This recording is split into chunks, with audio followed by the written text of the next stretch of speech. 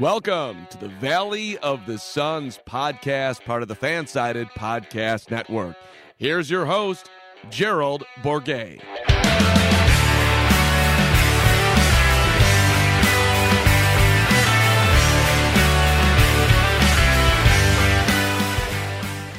Welcome, Valley boys and girls, to another episode of the Valley of the Suns podcast, part of the Fansided Podcast Network.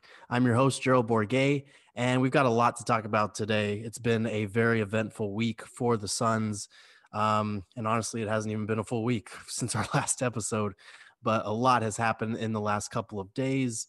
It's hard to know where even to begin, but just to briefly recap the week, we started off with a 31-point win over the Grizzlies, which actually that was last week. And then that gave way to a 32-point win over the Portland Trail Blazers. So back-to-back 30-point wins for the Suns.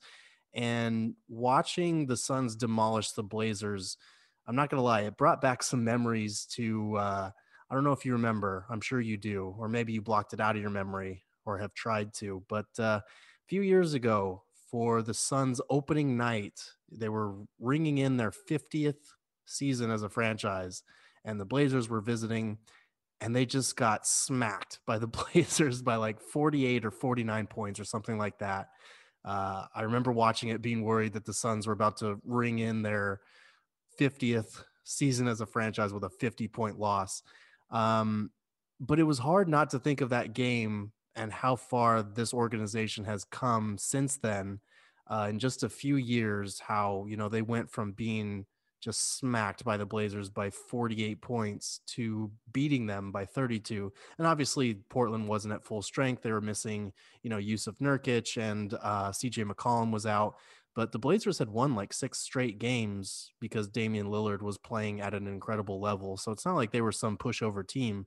And the Suns just took care of business, which is something that we've seen them do at times this season, not as often as we'd probably like, because they have a number of losses to inferior opponents where they go up big and then let the opponent back in the game. But it was really good to see this game, the way that it happened against a quality playoff team, against a team that the Suns are currently competing with in the standings for that 4 seed in the West. So it was good to see them, handle their business and take care of a team they should beat at home. Unfortunately, they followed it up with the type of loss that I was literally just talking about, where they go up big on an inferior opponent and let that opponent crawl back in, and they wind up with this horrible loss. And I tweeted this after the game, but I feel like the Suns either have these resounding statement wins that are just, these chest-thumping, feel-good victories, or they have these inexplicable, debilitating losses where it seems like the sky is falling and there's like zero in between on that. And I'm not sure what it is. I know that it's a young team and that they have several new pieces, Chris Paul, Jay Crowder, etc. But it is infuriating to watch and to cover, because this team's record could be 4 or 5 wins better because they've lost so many games. So many of their losses are against teams that they were beating by double digits early on, and then they just wind up losing. So that happened against the Charlotte Hornets on Wednesday night. They were up by 17 in the second quarter, and they just let the Hornets back into the game. They let their guard down to close that second quarter, and suddenly you're looking at a 1-point game at halftime. And then the Hornets come out with a quick run in the third quarter, and suddenly your 17-point lead is, a 6 or 7 point deficit in the span of like 12 game minutes. So you never want to see that happen. And it's unfortunate because this team has shown that it does have the ability to sustain and even extend leads when they built them. They just did that against the Memphis Grizzlies and the Portland Trail Blazers in back-to-back games that were pretty much routes from start to finish. So it was disappointing to see them kind of regress a little bit. And it happens to every team in the league. But my problem here is that it seems to happen to the Suns a lot more than anyone else. And we talked about on the last episode how the Suns tend to live and die by the three-pointer more than most teams, just because of the difference between their three-point percentage in wins versus losses. It's one of the largest in the league. But in this case, there was some controversy at the end of the game where Devin Booker had a last second look at a game tying three, and he got fouled by Gordon Hayward. Now, from where I was sitting in press row, I couldn't really tell live because Booker's back was to us. So it was hard to get a close up view of his hand there. But, everyone on Twitter was saying it was a foul. And then after I got a chance to look at the replay, it was definitely a foul. My problem is I'm less concerned about this kind of game where it came down to a last second fluke. Like, yes, it was a bad call. Yes, it should have been 3 shots for Devin Booker to potentially tie the game and send it to overtime and potentially stave off what was a bad loss. But at the same time, the bigger story for me is not that the Suns got hosed in a late game situation again, although we could definitely talk about that. And it is a thing. But my bigger thing is the Suns keep doing this. They shouldn't have been in that position. And I had some people jump in on my ass on Twitter for the way that I phrased this. My point wasn't that Devin Booker didn't get fouled or that it shouldn't have been 3 shots or that the Suns should not have gotten their chance to tie the game. They should have. My point is you shouldn't be in that position in the first place. It's not even about whether the Suns deserved to win the game or whether they didn't deserve to win. It's about if you're up 17 at home against a team like the Charlotte Hornets that, someone said, oh, they're a playoff team. They're a playoff team in the East. Like, they're 2 games below 500. Let's not go giving them credit as some playoff team. They're a sub 500 team. They're a team that the Suns, if they want to contend in the West, should handily beat, especially when you're up 17 at home, midway through the second quarter. You want to build on that lead, put the game away in the first half like you did against your last 2 opponents, and make sure that they have no hope of coming back. They didn't do that. They let the Hornets whittle their lead down. They went on a quick 7-0 run at that point.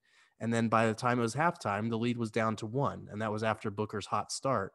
So as much as it matters that Booker got fouled at the end there, that it should have been 3 shots from the foul line, that the Suns got hosed once again in a late game scenario, I feel like it matters more that the Suns keep putting themselves in situations where they shouldn't even be, because to be honest, they were down 7 with like less than a minute to go, I think, in that game.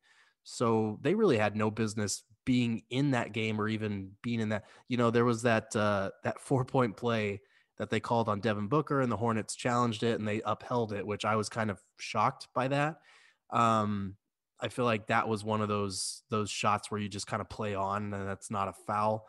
Then I feel like that was kind of flukish in and of itself. And then, Mikal Bridges has a chance. He's got 2 free throws from the line to cut it to 1, makes the first, misses the second, and the Suns get the ball, off. It goes out of bounds on a loose ball play and it's ruled Suns ball. Just a lot of fluky type of things happen to even put them back in a position to tie that game. And either way, Suns should not have been in that position. That is the overarching theme here, is they keep putting themselves in this position against worse teams where they shouldn't be, where they should just take care of business. And I understand it's a high standard to hold a young team to, this is their first time playing playoff caliber basketball, but it is something they're going to need to learn from because they've had too many losses like this. And for me, that's the bigger takeaway rather than whether or not Devin Booker got fouled at the end there. In other news, we should probably talk about the Suns having 2 All-Stars now. In our last episode, we were kind of looking ahead. Actually, the episode before, we were looking ahead to potential All-Star selections. I had Mike Lisboa on, and we made our picks for the West. We both had Devin Booker and Zion Williamson in as the wild cards out West. It wound up being Chris Paul and Zion Williamson made the All-Star cut and Devin Booker did not. And nobody can argue that Chris Paul was not deserving. His arrival in Phoenix helped turn this franchise around. It kind of served as, the bubble was what put the Suns on the map. Chris Paul agreeing to be traded here is kind of the leaping off point of that, taking that momentum and actually using it to put the Suns back in playoff contention. So he definitely deserved it. He was, the advanced numbers favor him. Pretty much everything outside of, scoring average favored Chris Paul over Devin Booker. But they were both deserving. And to see Devin Booker snubbed yet again was, if you lived on Suns Twitter, you saw the outrage, you saw the reaction. You're well aware of what it was like. And it was hard to ignore the irony of that situation, that Zion Williamson got over him. And it's not that Zion isn't deserving, but if you're going to name an injury replacement for Anthony Davis, Zion made more sense. And it was frustrating to see that the head coaches voted him in over Booker, when for years the thing with Booker has been saying, like, once he starts winning, that's all he has to do. All he has to do left is win. He's got the numbers. He's an efficient scorer. He's a playmaker. Now his teams need to actually win.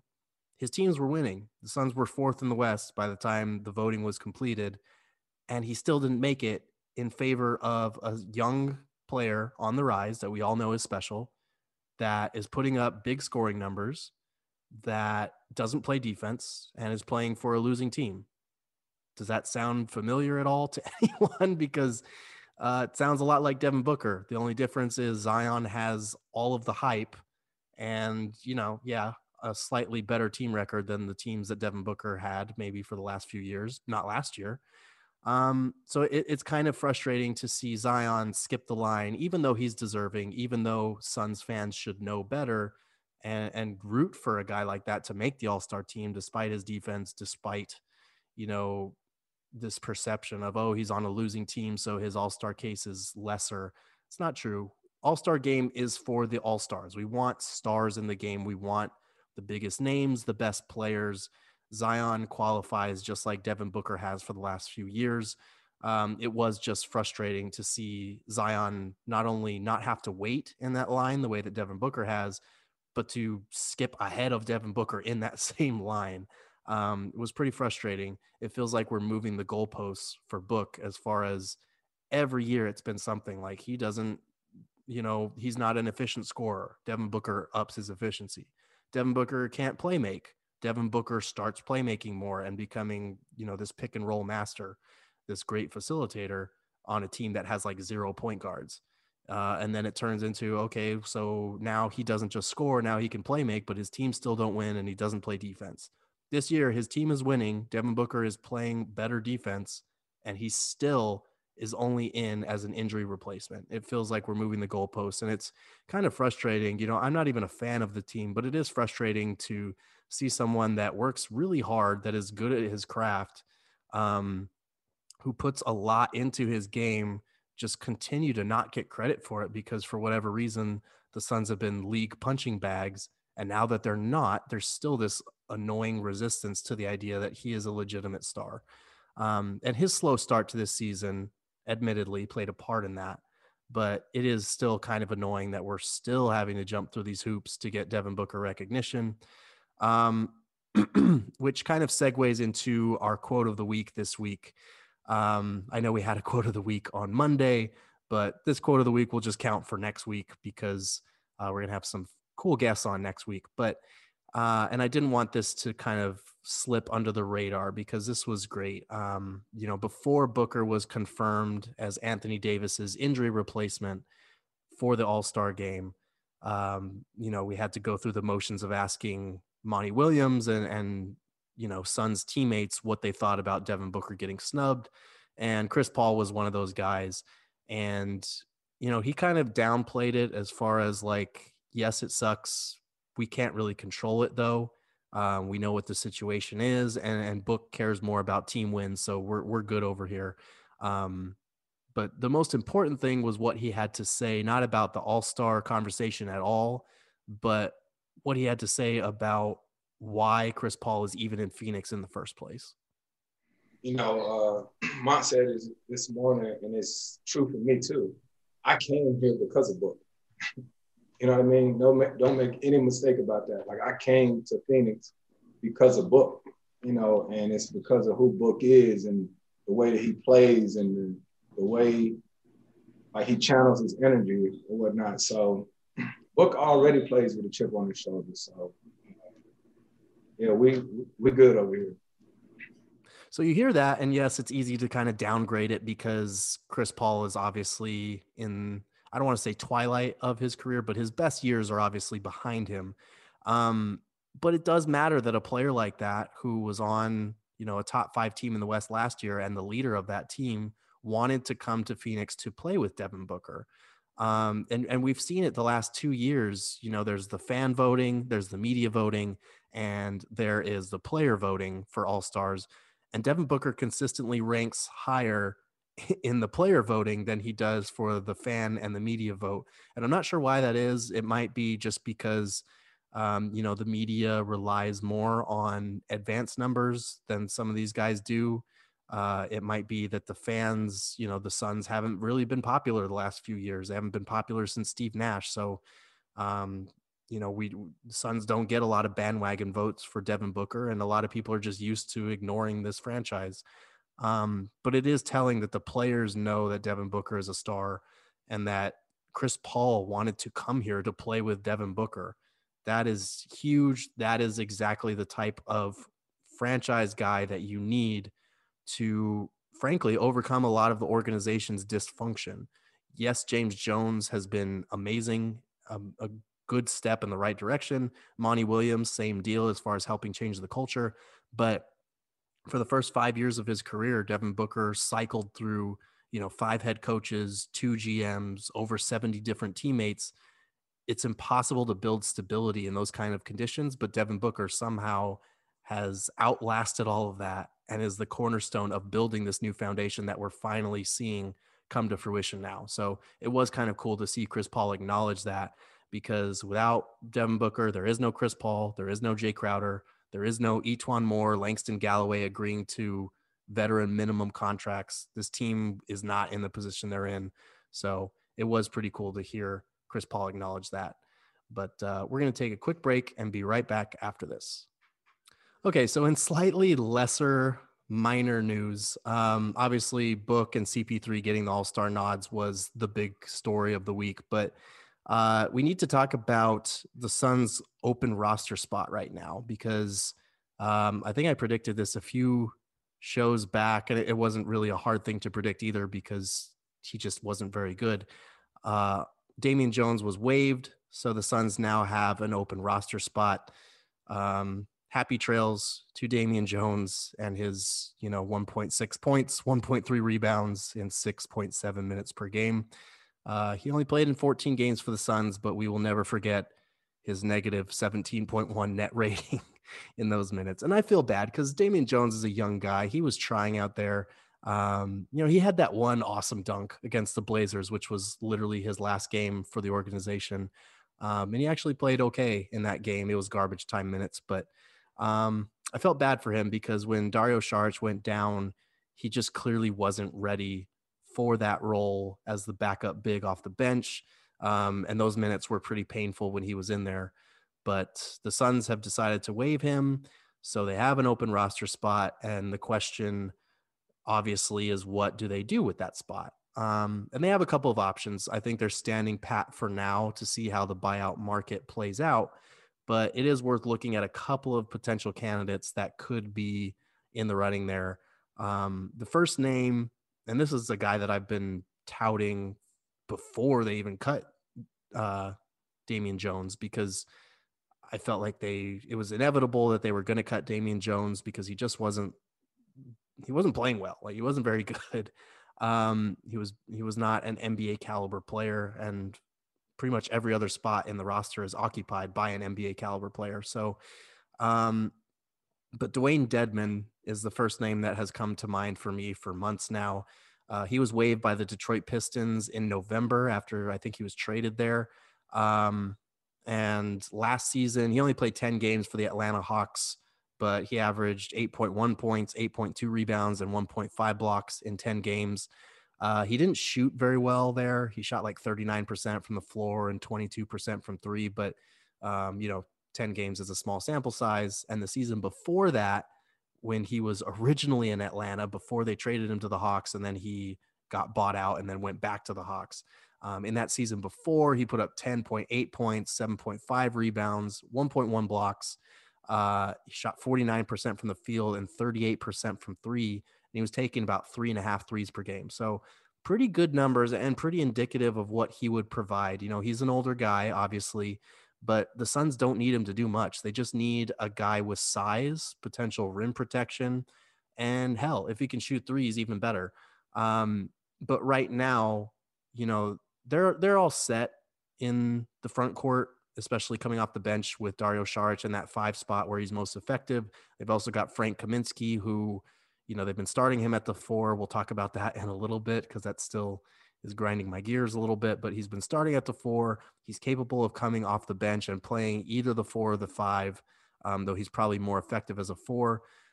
So the Suns need a little bit of size, a little bit of rim protection, just a guy that can handle big bodies in the paint, because Dario Saric is strong. He's a load down there, and he's a very crafty player, but the Suns are still prone to being outmuscled or outlengthed down there. If the other team has a big backup 5, they are prone to being kind of pushed around down there. And Saric just doesn't have the length or the athleticism to stay with some of these guys, even if he's able to kind of counter that with his intelligence and his, floor spacing and passing on the other end. So having another option, an athletic guy, a taller, longer guy who can block shots and maybe even spread it to 3-point range, those are the things that Dwayne Dedmon would provide. So he's been my top option there for a while. Another guy that I had been touting for a couple months was Kyle O'Quinn. He was last seen with the Sixers.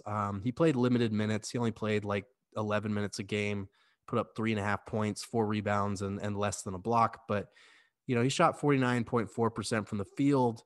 He can't really shoot threes, but he's another big body down there. He's a bigger body than Saric. And he's a little bit taller, I think. So that would help the Suns just have another option. Because we saw when Saric went down with the injury, how short the front court rotation got at that point, because Damian Jones just couldn't hold it down. They need another big there just in case, so that they really are 3 players deep at every position. The problem with Kyle O'Quinn is that he's currently playing for Fenerbahce overseas. So, they might have missed the boat on that one. The most popular name we keep hearing is Blake Griffin. And I don't know how to feel about that one, because I feel like it's unrealistic just in nature. He's making like 36 million or something. He's got like a 36 million player option for next year. The chances that he reaches a midseason buyout with the Pistons seem very slim, because that's a lot of money to come to an agreement on as far as his buyout is concerned. And then there are other questions, obviously, like would Chris Paul even sign off on it? They were teammates for a long time with the Clippers in the Lob City era, but there's kind of been indications they didn't really get along that great. And Jared Dudley has said, most of the guys on the team didn't really get along that great. Chris Paul and DeAndre Jordan actually do, which you wouldn't have guessed that, but I don't know. Would Chris Paul sign off on that kind of thing? I'm not sure if he did get bought out. The Suns do have an exception to use there where they could offer more than just the veteran minimum if he did get bought out, which could give them an edge over some other teams that might be offering him a deal. The only thing is, I don't know if he would really address the Suns' largest needs for that third string big spot. He's not really a rim protector. He's sort of athletic. He's not as athletic as he used to be, obviously. He went from jumping over Kias to barely jumping over longboards, it feels like. But I don't know.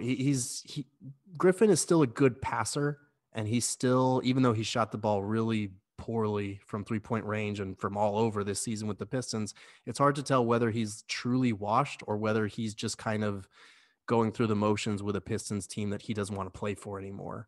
A change of scenery could do him some good, especially on a team like the Suns that has depth at literally every position. A lot of floor spacers, a lot of talent, a lot of intelligent passers. He is an intelligent playmaker. He's rounded out his game from more than just the dunking machine that we used to know him as. And it wouldn't hurt to have a player with that kind of playoff experience, with that potential to be much better than he is now. He could be a diamond in the rough type guy. The only problem is, obviously I don't think the Pistons are going to buy him out. It's tough to see that actually coming to fruition, but something to keep in mind. if that day does come, the Suns could be in the market for it if it's something Chris Paul would sign off on. Another recent name, and he actually did just get bought out, was DeMarcus Cousins. I don't see that one happening personally. Again, it's funny that Chris Paul keeps coming up in this conversation, but him and Chris Paul have never really gotten along. They've had several on-court spats over the years, and I feel like the Suns have a very good team chemistry as far as guys liking each other, guys getting along. I don't think you risk what you have there for a third string big with a guy like DeMarcus Cousins that, for better or worse, has that reputation of riling things up in the locker room. And he could be that type of personality you just don't want in there, even if he's a guy that's barely getting any minutes. So he has averaged 9.6 points, 7.6 rebounds, and 2.5 assists per game for the Rockets this year. The problem is he's not shooting the ball very well. He's shooting like 38% from the field and 34% from three.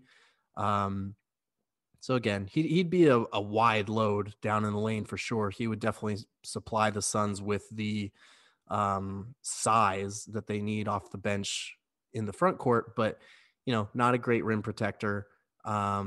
Not very athletic. He would be a liability on defense, and I'm not sure that what he provides on offense, even with his passing abilities, would make up for that, especially a guy working his way back from injury. It feels like it'd just be a waste to go from Damian Jones to him. Honestly, I'd rather they had kept Damian Jones and at least hope that since he's young, maybe he has more upside. And then there's two names that have not been bought out yet that could be realistic buyout candidates. Either of which would be great for the Suns. The best one, in my opinion, is JaVale McGee. Aside from Dedmon, I like Dedmon now because he's available right now. But if McGee gets bought out, I think he might jump ahead of Dedmon, not just because he's, currently playing, which kind of matters.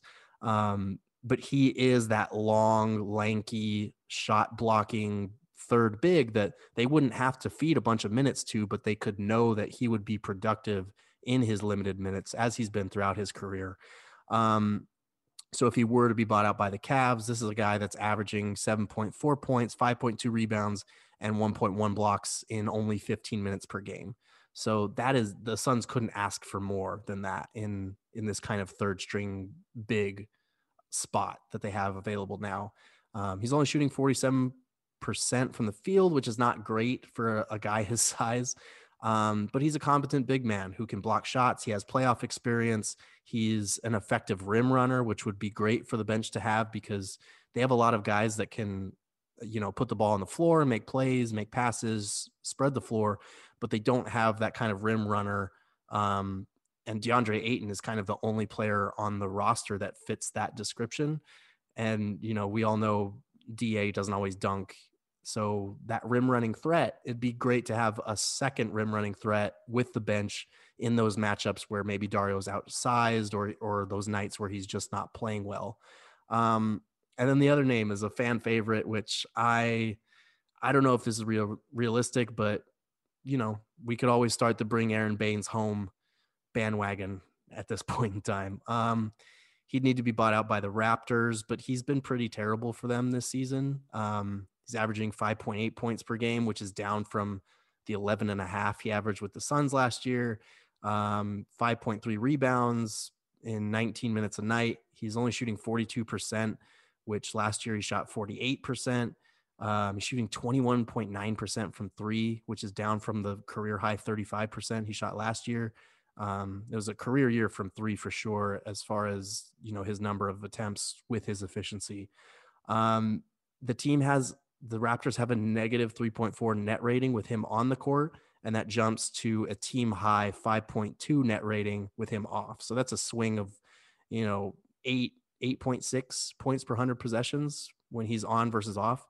So he has not been good for the Raptors. I don't think he's washed yet. Maybe it's just a situation where the Suns were a more comfortable fit for him. And maybe that would be the case if he came back. He doesn't do much in terms of giving you that rim protection that you're looking for, but he is another big body who takes charges, who can play physical down there. And, again, he'd be an improvement over Damian Jones. So that is kind of all that matters. But those are just some options to keep in mind as we approach buyout season, because it's coming soon. I think the trade deadline is March 25th, something like that. So it is coming up soon, and the Suns do have a roster spot. They could always use that in a potential trade. But as I've said, I really don't see the Suns making a move at the deadline, just because I think they're comfortable where they're at, and they like this team. They like this team's depth. And in a pandemic season, that kind of matters just in case to have that on deck. So for our final topic of today, we're not going to have a G-rated segment just because there was a lot to talk about in Suns land. But we do need to talk about some potential adjustments, because I feel like there are two things that the Suns really need to fix, especially to reach their ceiling in the playoffs. The first one, stop with the Frank Kaminsky shit. Like, stop it. Like it was fun because the Suns kept winning. They were 9-0. They were undefeated. The Frank Kaminsky era was alive and well. And then they lost to the Hornets. Okay. And the Hornets picked on him repeatedly at the start of the first quarter and the start of the third quarter, which is really only when he played substantial minutes. And that's been the case for the last few games. You know, teams are starting to pick on him, and he's pretty much only the starter in name. And you know, I know that Chris Paul, Devin Booker, Mikal Bridges, Jay Crowder, DeAndre Ayton lineup is just not working. I'm not sure why it is. It just doesn't get off to good starts, but you've got to fight through that. You've got to battle through it, because Jay Crowder is much better with the starters than he is coming off the bench. Cam Johnson has been much better off the bench than he was with the starters. And Frank Kaminsky is as good as he's been. That's just not the role for him. And it's putting the Suns at a disadvantage now because teams are going at him again. If you want to reach your ceiling in the playoffs, you're not going to be starting Frank Kaminsky, because he is going to be a major liability where coaches are keying in on your every move and trying to find every possible advantage. Frank Kaminsky is going to be a glaring disadvantage in the playoffs, especially on the defensive end. He's going to get picked on. The Suns need to be working out these issues now. Even as painful as they are, you've got to put Jay Crowder back in the starting lineup. I feel like that is the best way for them to reach their ceiling, even if it costs them a couple games right now. They'll be better for it in the long run.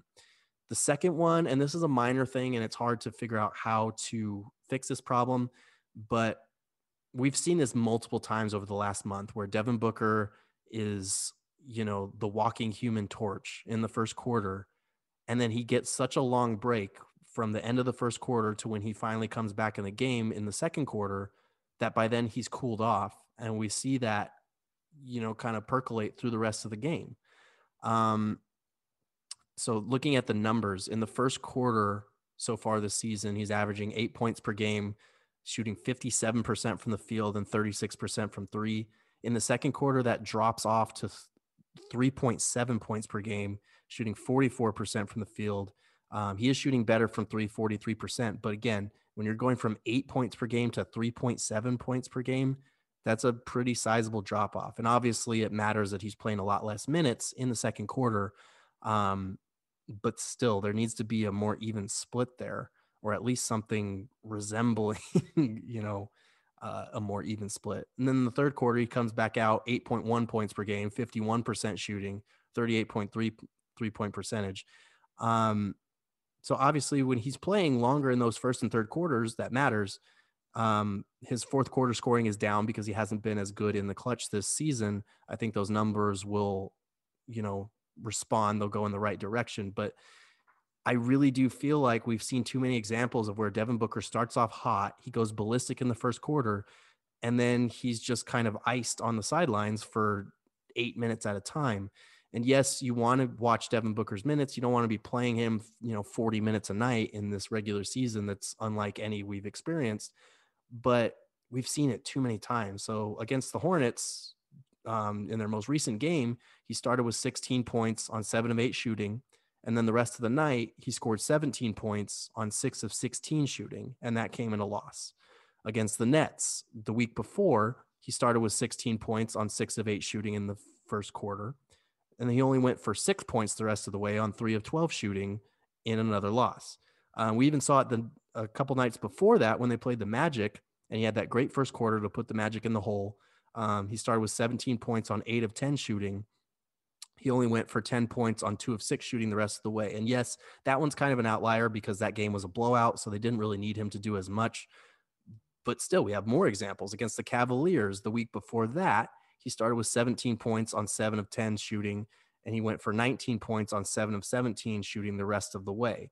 And keep in mind, he did score 19 points in the next 3 quarters, but that's over 3 quarters compared to that first quarter. It needs to even out a little bit more. We need to see a little bit more consistency from there. And part of that is on Devin Booker as well. It's not just Monty, tweaking his rotation or whatever.